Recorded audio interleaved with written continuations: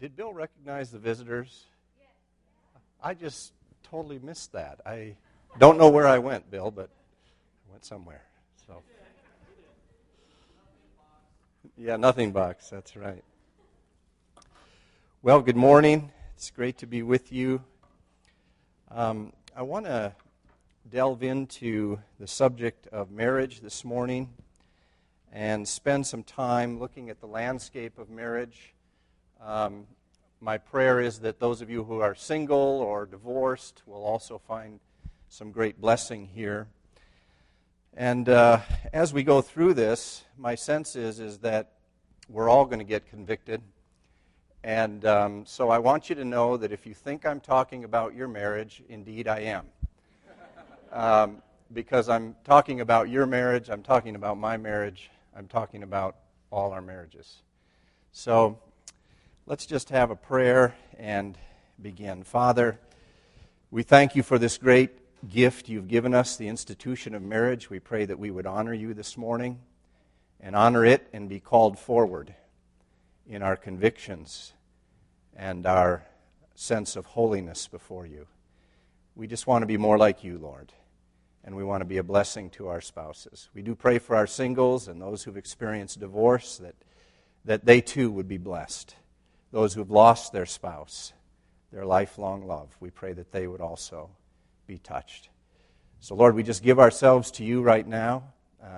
We pray for the conviction of your Holy Spirit, but we refuse any condemnation. And we just pray for a rich time in your word. In Jesus' name, amen. Well, the title of this message is The Wheat and Tares of Marriage. And I've been thinking the last year or so about the great possibilities of marriage. Typically, people get married because they fall in love or they want a best friend, they want a life companion, they want physical intimacy. They can no longer imagine life without the person that they're dating. They want what all of us want in many ways, which is relational comfort and love. This is a great possibility, isn't it? To be loved by one other person and to fully love that person as well. But you may remember the words of Gary Thomas in Sacred Marriage. I believe I've mentioned that before, where he says, "What if God designed marriage to make us holy more than to make us happy?" That's a great possibility in marriage too, isn't it? To be made more holy. He goes on and makes an even more powerful statement to me when his brother asks him if he should get married, or asks him some questions about marriage. And Gary Thomas says this. He says, "My brother was asking me a few questions about what marriage was like and should he get married. I thought for a moment and said, if you want to be free to serve Jesus, there's no question, stay single. Marriage takes a lot of time. But if you want to become more like Jesus, I can't imagine any better thing to do than to get married. Being married forces you to face some character issues you'd never have to face otherwise." Can I get an amen to that? Yeah. I thought I could.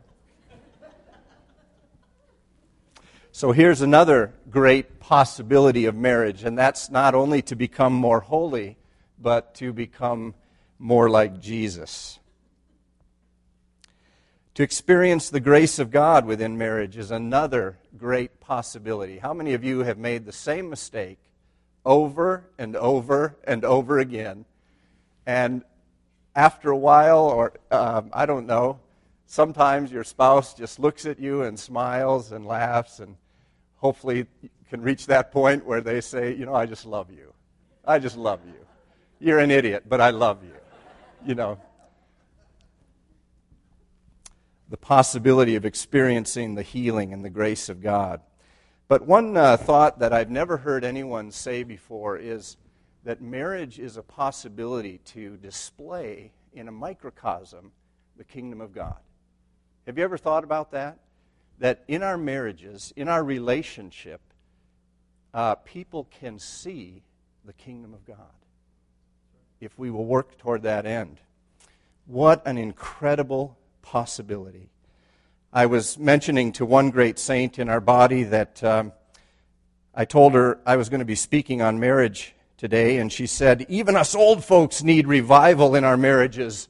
Please, please, please." That was her comment. And I won't say who it was, but she sits in this section over here. She has very white hair, and she loves the nation of Kenya.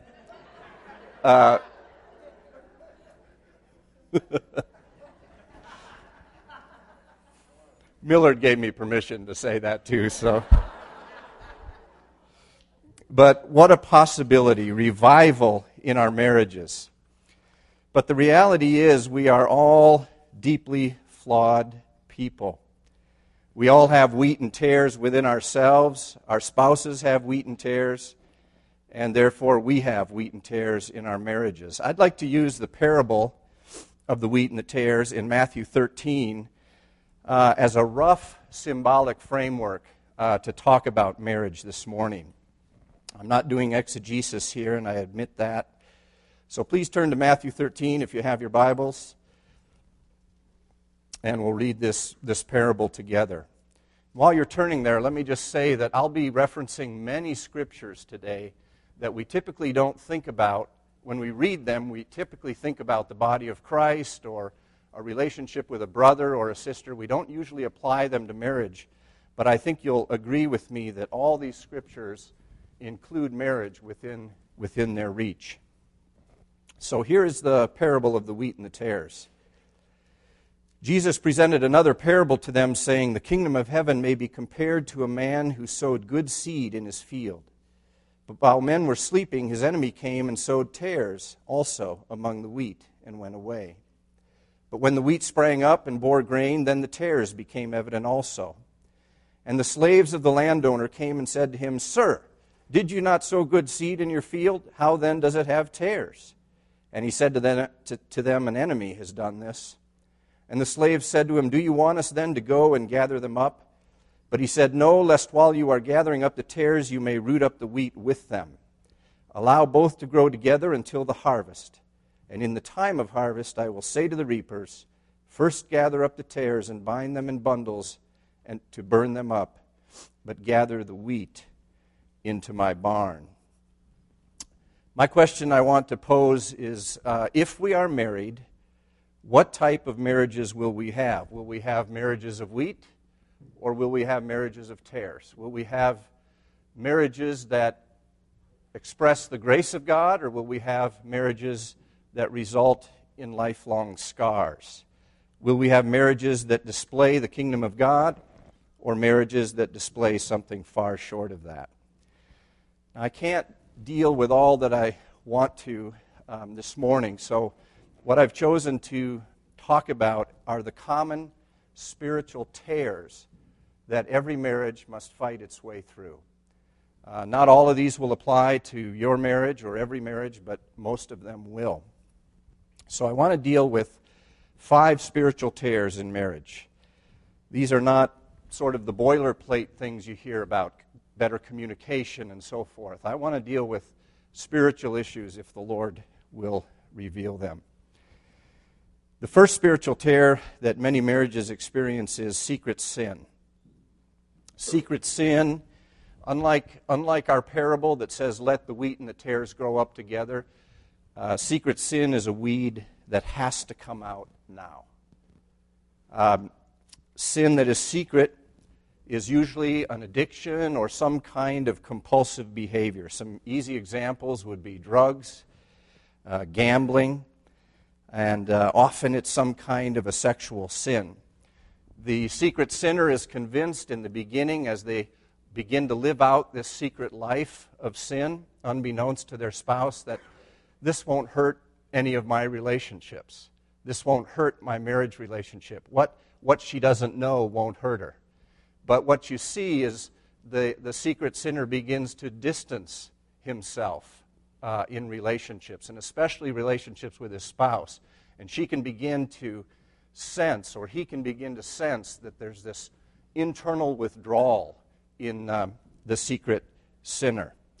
That goes to a place of shame where the person who's caught up in this secret life begins to be embedded with shame. And then very soon begins to feel this self-loathing. That self-loathing begins to spill out in terms of contempt on their spouse. They're angry at themselves, they can't contain that, and so that anger begins to spew out on their spouse. Sometimes, if the spouse then knows about the secret, there's confrontation. Sometimes there's violence as the spouse comes against that stronghold, that secret sin. And inevitably, if the person who's in that continues on and refuses to repent and get help, what happens? There's death to that relationship, isn't there? And so, this is a sin that has to be weeded out. There's a saying in chemical dependency literature that goes like this. First a man takes a drug, then the drug takes the drug, and then the drug takes the man.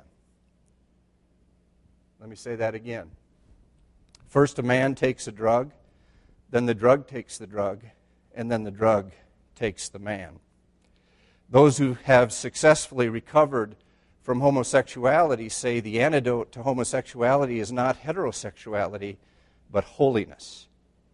And indeed, I've seen that in my limited counseling experience, is that when someone with same-sex attraction or homosexual drives pursues holiness, that is what delivers them from those attractions.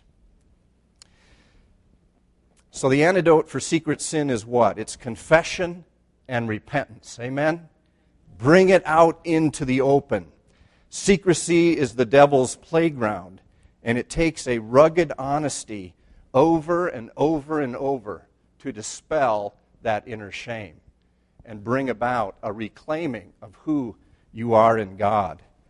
I have all kinds of respect for a man or a woman who comes to me or any other mentor or pastor and confesses their sin, exposes their secret sin, repents, and begins the hard work of reclaiming who they are in God.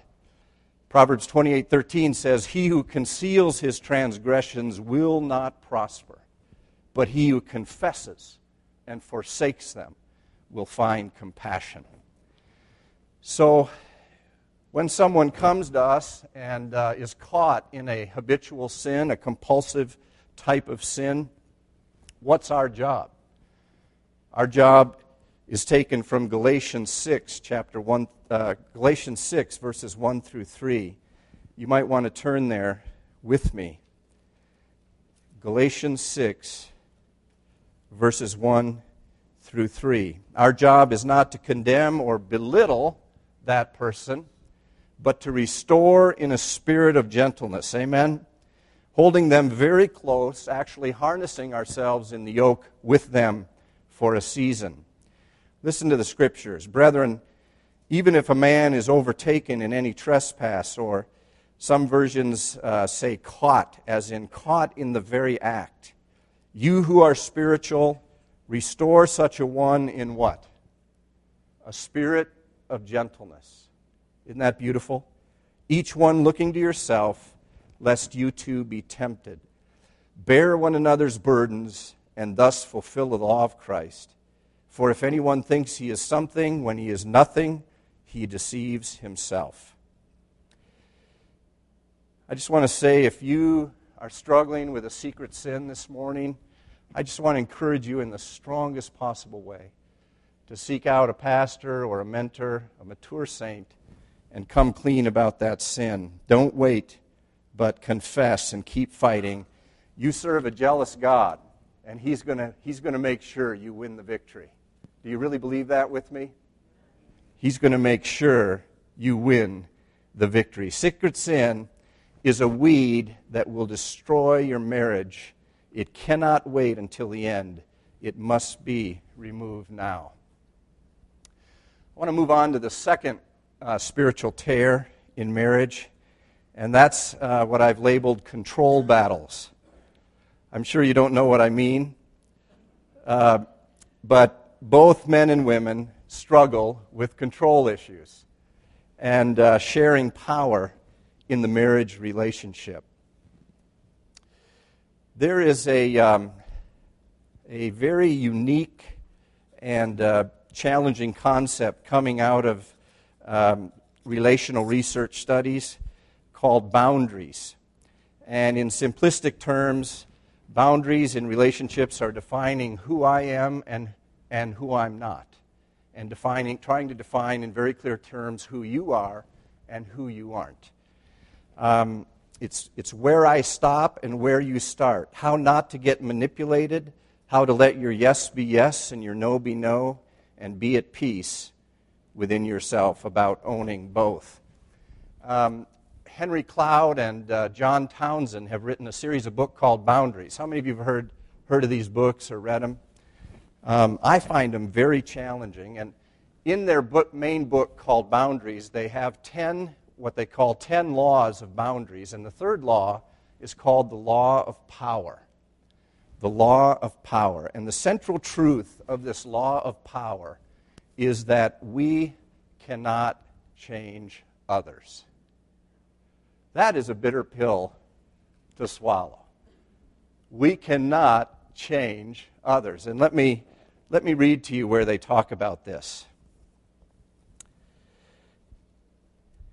He says, you can work on submitting yourself to God and working with God to change you, but you cannot change anything else, not the weather, the past, the economy, and especially not other people. You cannot change others. More people suffer from trying to change others than from any other sickness, and it is impossible. Now, this is important to catch this next line. What you can do, though, is influence others. You can influence.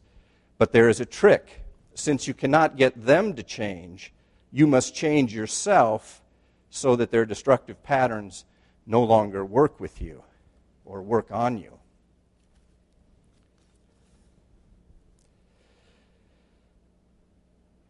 It is often the best day in a marriage when a spouse gets so frustrated with the other spouse that they throw up their hands and they say, I give up. I cannot change you. How many of you who have been married have had that kind of a moment and it served you well? I give up. I cannot change you. I'm going to have to leave it to God.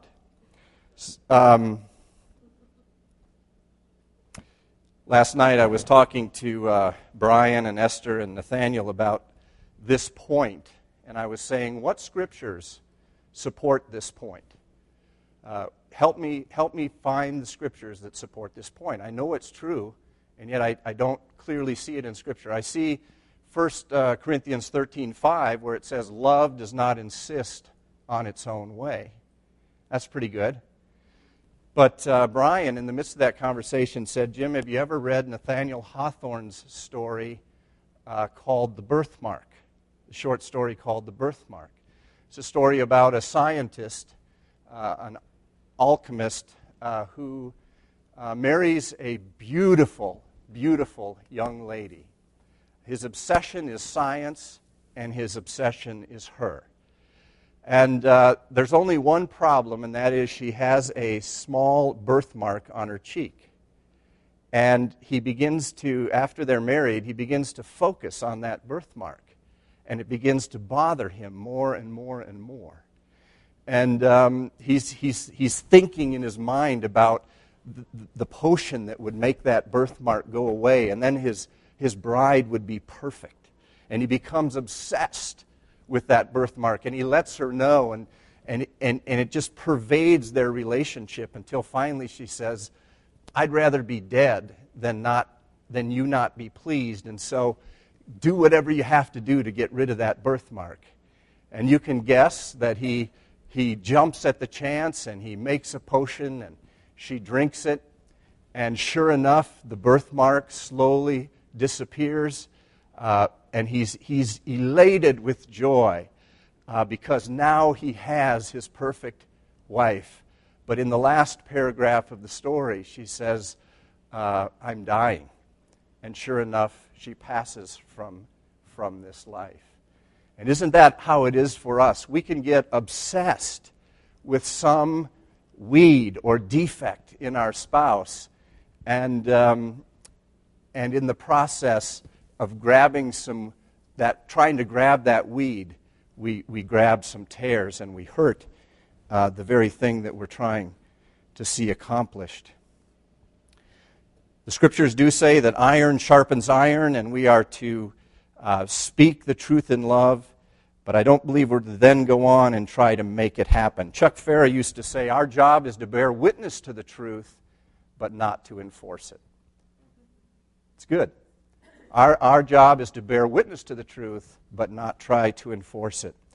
And Jesus shows us the way to influence people, the way to impact people in Philippians 2, starting in verse 3. You know this passage very well.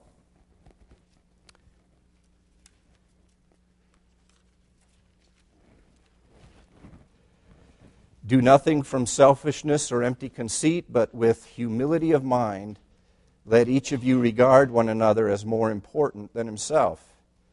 Do not merely look out for your own personal interests, but also for the interests of others. Have this attitude in yourself, which was also in Christ Jesus, who, although he existed in the form of God, did not regard equality with God a thing to be grasped or clung to. But he emptied himself, taking the form of a bondservant and being made in the likeness of men. And being found in appearance as a man, he humbled himself by becoming obedient to the point of death, even death on a cross. So if you want to change your spouse, it seems to me that the way to do that is to humble yourself. The way up is down. And then in Galatians, the verse we already looked at, there's a second prescription for those who want to change their spouse or see some weed removed. It's in chapter 6, starting in verse 3. If anyone thinks he is something when he is nothing, he deceives himself. But let each one, this is the line, but let each one examine his own work, and then he will have reason for boasting in regard to himself alone, and not in regard to another. For each one shall bear his own load. So there's a focus, there's this exhortation to focus on yourself.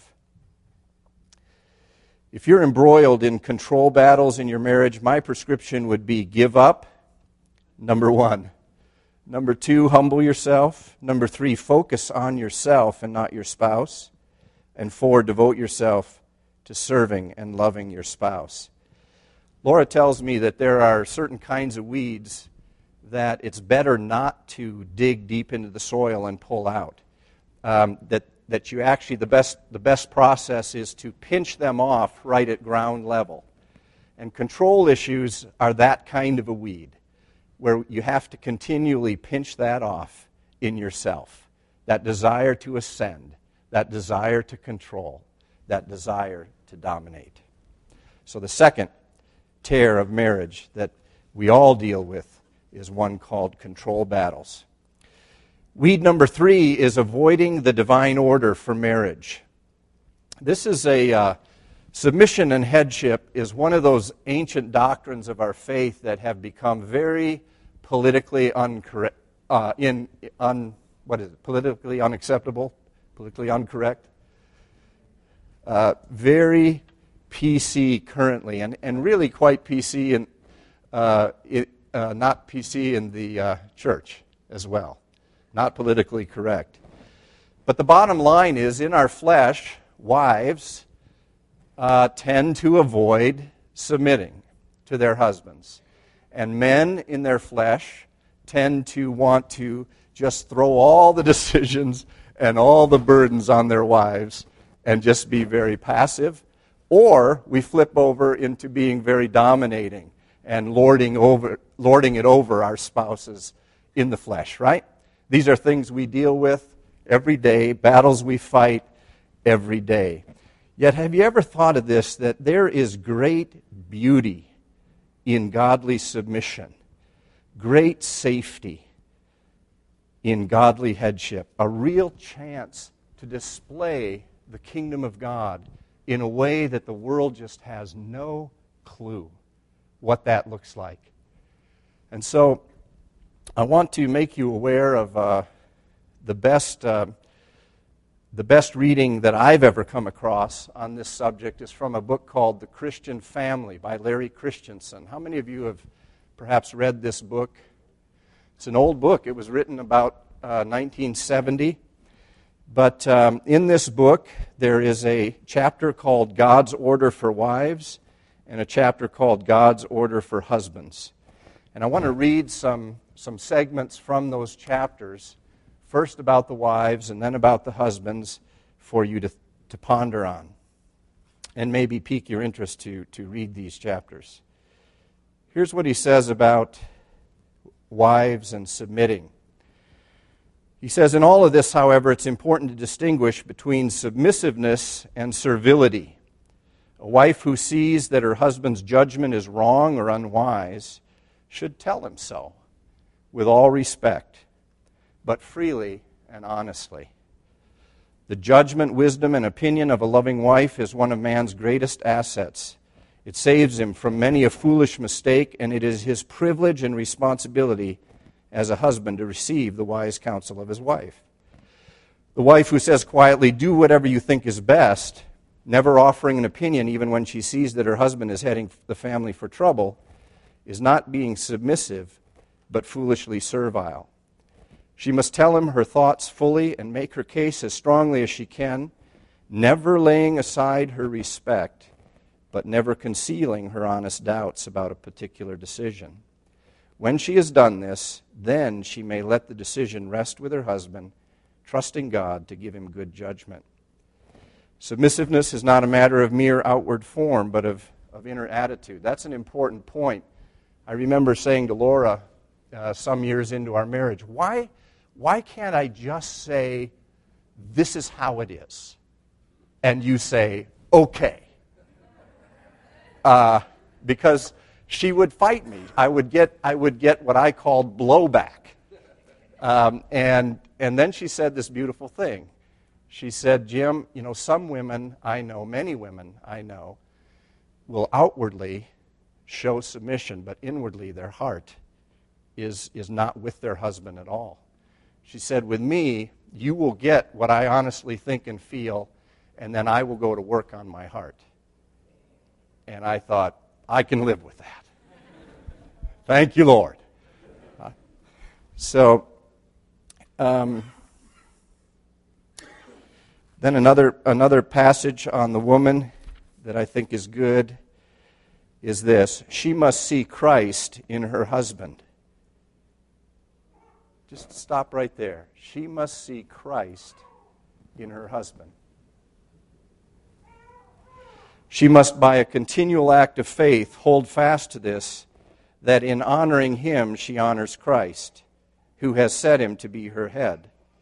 Upon all who bear the dignity of ruler, judge, and father, there is laid something of the dignity of him who is the ruler, judge, and father.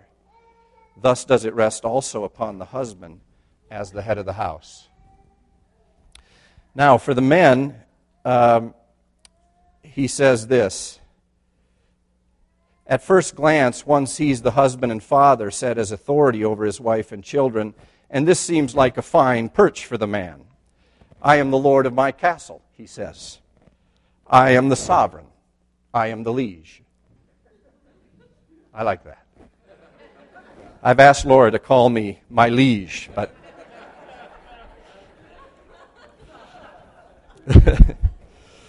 but one must look deeper. For the divine authority vested in a husband and father is modeled upon Christ, and Christ's authority was rooted in sacrifice of himself. Here we touch on the spiritual taproot of God's order for the family, sacrifice of oneself. Only when Calvary was behind him did he come to his disciples and say, all authority in heaven and on earth has been given to me. The authority of Christ, and therefore the authority of a husband and a father, is not a human, fleshly authority. It is not one person lording it over others.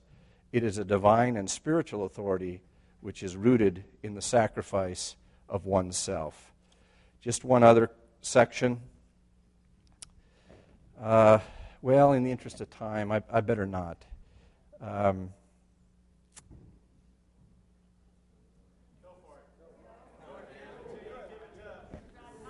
All right. I knew you'd say that, so I just... Okay. How does the husband exercise this responsibility? By lording it over his wife, by giving the orders and seeing that she carries them out, by lecturing her on spiritual life and principles? No, he gives himself up for her. That is, he goes the way of the cross before her. Isn't that a beautiful statement? He goes the way of the cross before her. He shows by example what it means to die to self. And he does this not only for his own sanctification, but on her behalf. In short, he does not drive her.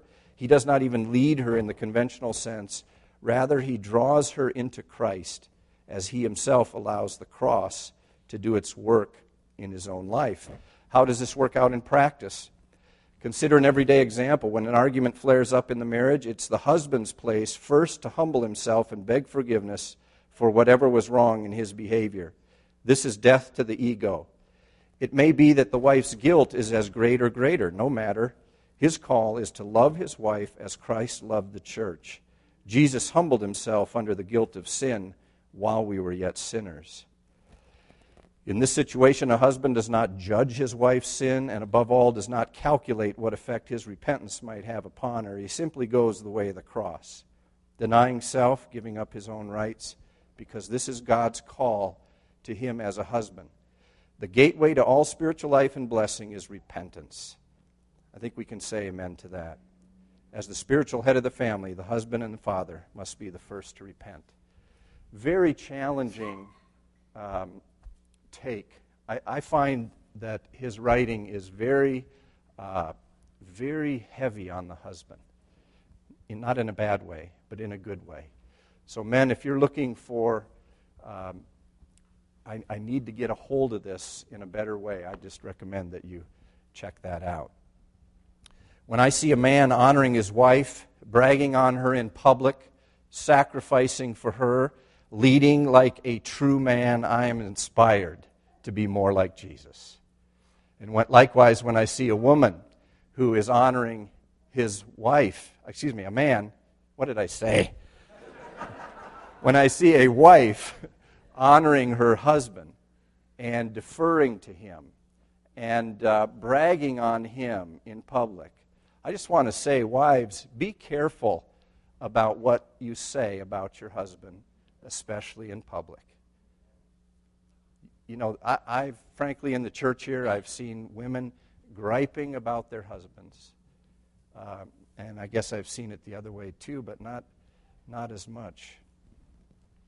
So when I see a wife deferring, submitting to her husband, I'm inspired to be more like Jesus. The other night, Laura and Esther and Brian and I were talking about their future, and Esther and Brian become very passionate when sometimes, and Esther's always been very passionate, always very verbal, and yet in this conversation, Brian was going toe-to-toe with her, wanting to be able to talk, and several times I saw Esther, defer to Brian, even though I knew she was bursting inside, wanting to say something. And afterwards, I commended her on that, and I just said, Esther, that's just really inspiring for me to see you honoring your husband that way. And it's true. It's a beauty that's rare and not understood by the world, but we can demonstrate the kingdom of God. The fourth weed is a really interesting one, and that is rejecting the image of God in our spouse and trying to create our own image instead. One marriage scholar said it this way: too many people spend their entire marriages trying to conform their spouses into their image rather than allowing God to conform their spouses into His image. We become image makers, in essence, trying to pull the weeds we see out of our spouses and damaging the wheat, which is the image of God that He's trying to create in our spouses that's different from our own desires. The scholar goes on to say, celebrate who your spouse is. He says, we focus on, this is the way I see it. You need to see it this way as well. For instance, the house needs to be clean to my standard, not clean to your standard, because my standard is the right one. In essence, we say, if you don't see this issue my way, then you are wrong. And I need to help you be right, which is the way I see it. And what if you're not right? Or what if you are, but there's a different way, your spouse's way to get there? Can you step back and celebrate him being him?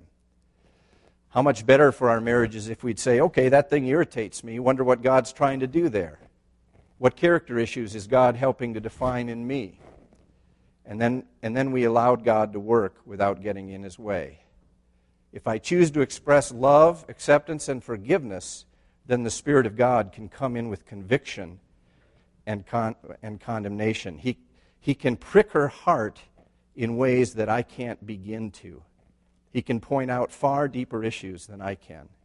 If I believe the best in her, focus on her strengths, care for her, and allow her to be who God is creating her to be, then God shows up with His power and conviction and can really grow her up if I step back and allow Him. So this author is saying, focus on the positive in your spouse.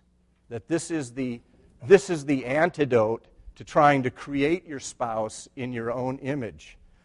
And I was thinking of Philippians 4, 8 through 10 in this regard. This is a passage that I don't think when we read it normally we think about marriage.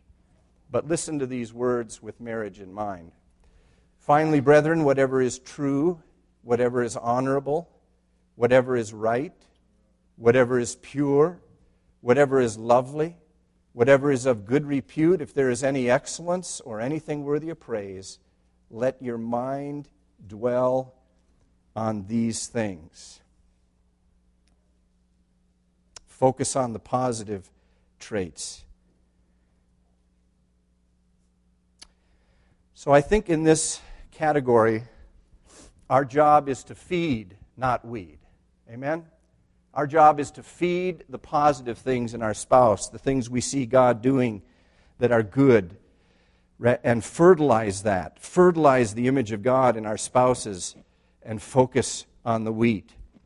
In Romans chapter 14, starting in verse 4, we read this. Who are you to judge the servant of another? Think of your spouse in this case. To his own master he stands or falls, and stand he will, for the Lord is able to make him stand. One man regards one day above another, another regards every day alike. Let each man be fully convinced in his own mind. He who observes the day observes it for the Lord. He who eats does so for the Lord, for he gives thanks to God. And he who eats not, for the Lord he does not eat, and gives thanks to God. For not one of us lives for himself, and not one dies for himself. For if we live for the Lord, or if we die for the Lord. Therefore, whether we live or die, we are the Lord's. And then jumping down to verse 13, therefore let us not judge one another anymore, but rather determine this, not to put an obstacle or a stumbling block in a brother's way. Let's focus on the wheat in our spouses, amen? And leave the image making up to God, and this will bring revival. This will display the kingdom of God. The last weed I want to touch on is the weed called strongholds, inner strongholds of the heart. These are beliefs that we carry around about our spouse that are destructive and not true. Bill Gothard defines a stronghold this way. A stronghold is a mindset or a conclusion contrary to Scripture. Francis Frangipane says a stronghold is a demonically induced pattern of thinking, a house made of thoughts, which has become a dwelling place for satanic activity. My definition would be any tenacious thought or thoughts contrary to Scripture upon which we base our perspectives, feelings, and behavior. See if those of you that are married or have been married, see if these thoughts have been in your mind ever as a stronghold in your marriage. He will never change. Might be one. I've had several men come into my counseling and say, I am just a paycheck to her. Some men struggle with that. All she does is nag. You know, words like all and never, paradoxically, are never true.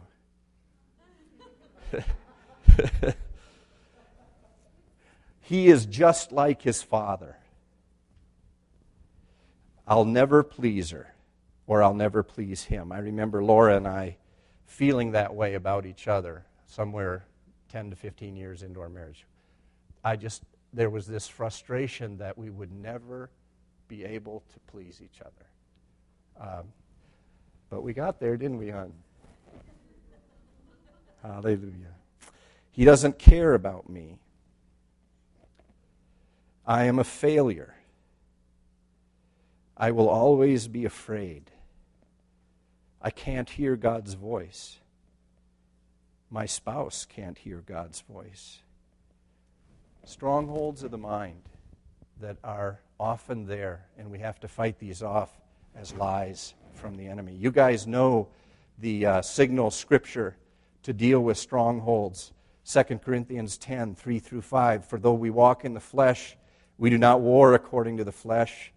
For the weapons of our warfare are not of the flesh, but divinely powerful for the destruction of fortresses. We are destroying speculations and every lofty thing raised up against the knowledge of God, and we are taking every thought captive to the obedience of Christ. When you strip it all down, strongholds against our spouses amount to good old-fashioned judging. Judge not, lest you be judged. By the same measure that you judge, you shall be judged. Powerful words. And the effect on ourselves of strongholds is that we resign ourselves to being victims often. We consider ourselves trapped. I'm trapped in this. I'm just trapped. There's no way out. And yet the truth is we are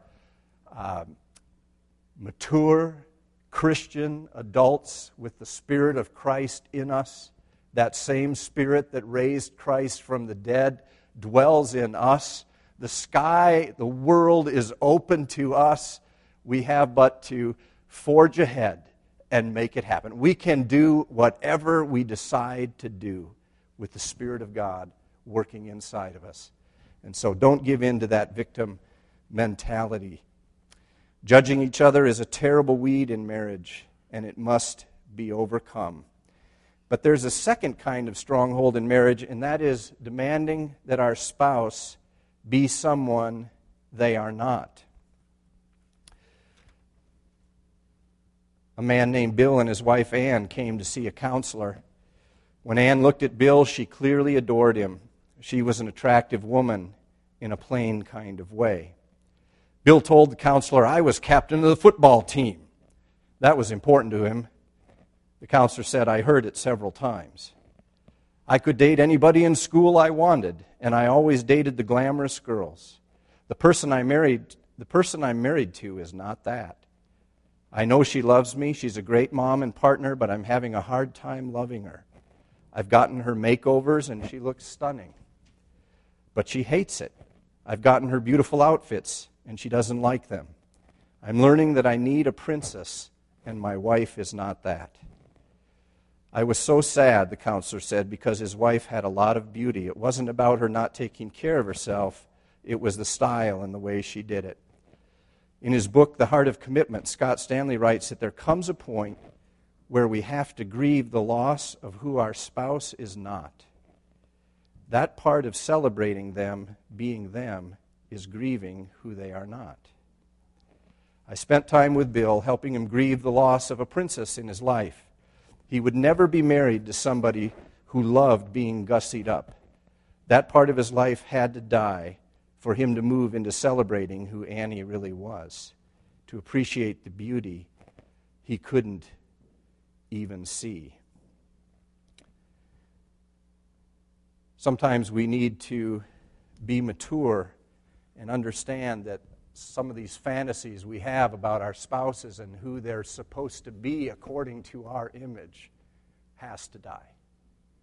And we need to then learn to celebrate who they really are. Does that sound right to you? Yeah. Ask God for a fresh and true revelation of your spouse, one that is positive and loving. The antidote here seems to me to be from Romans 15, verse 7. Wherefore accept one another, just as Christ also accepted you, to the glory of God. Isn't that a powerful verse? Accept one another, just as Christ also accepted you, to the glory of God. Well, in conclusion, these are the 5 weeds in a marriage that must be overcome. The scars, if you will, if they aren't addressed.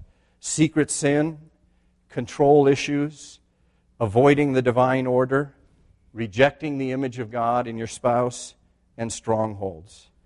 I just want to say, may God grant to us His incredible power and wisdom as we yield ourselves to the guidance of the Holy Spirit, as we yield ourselves to the Master Gardener.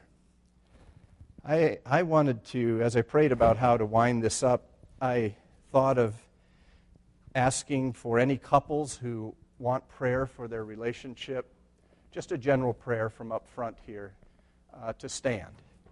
We could all use help so that, you're not making a bold statement that we're in terrible shape. You're just standing to say, I want revival in my marriage. I want to be able to honestly say or believe that we are displaying the kingdom of God. Amen? And I'm going to ask my brother Gordon to come and pray for our marriages. So don't be bashful. Stand if you'd like some prayer this morning. I was wondering why Jim wanted to ask me to pray, and I was thinking maybe it's because I'm doing so well, or maybe he wants me to get convicted. I wasn't sure about that.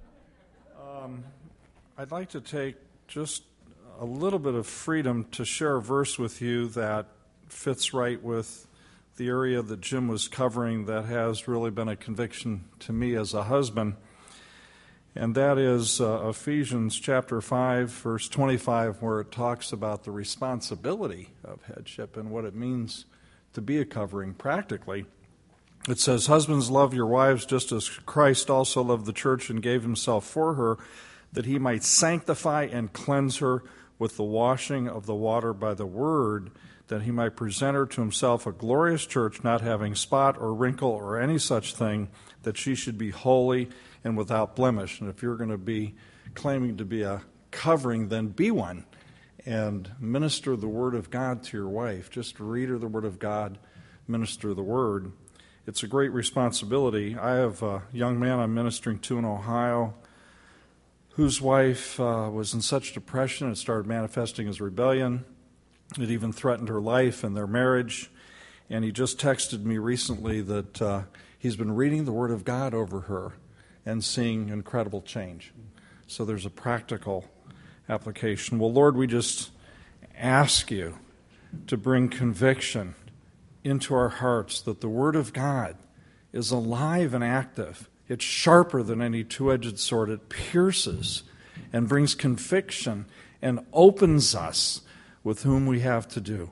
We pray that, O Lord God, for the husbands, for the wives, the various applications that are here, for life, for the relationship that we have with you as those who are single or who are divorced, that there is this reality. So, God, we pray for that in Jesus' name. Bring those changes and bring the peace of God, the power of God into our relationships and into our marriages. Yes, we pray for that. One thing that's been on my heart so strongly, Lord, protect marriages. It is such a type of the relationship of the church to the Lord, of our relationship with you, and how the devil attacks that. Lord, send your angels, send your power and protection, and surround these marriages, those that are in disruption. We pray that even this morning you would bring healing, deliverance, and the breaking of strongholds. God, we pray for that through the ministry of the Word and through prayer and through the power of your Spirit. And we receive all you have for us. In Jesus' name. And they all said, Amen.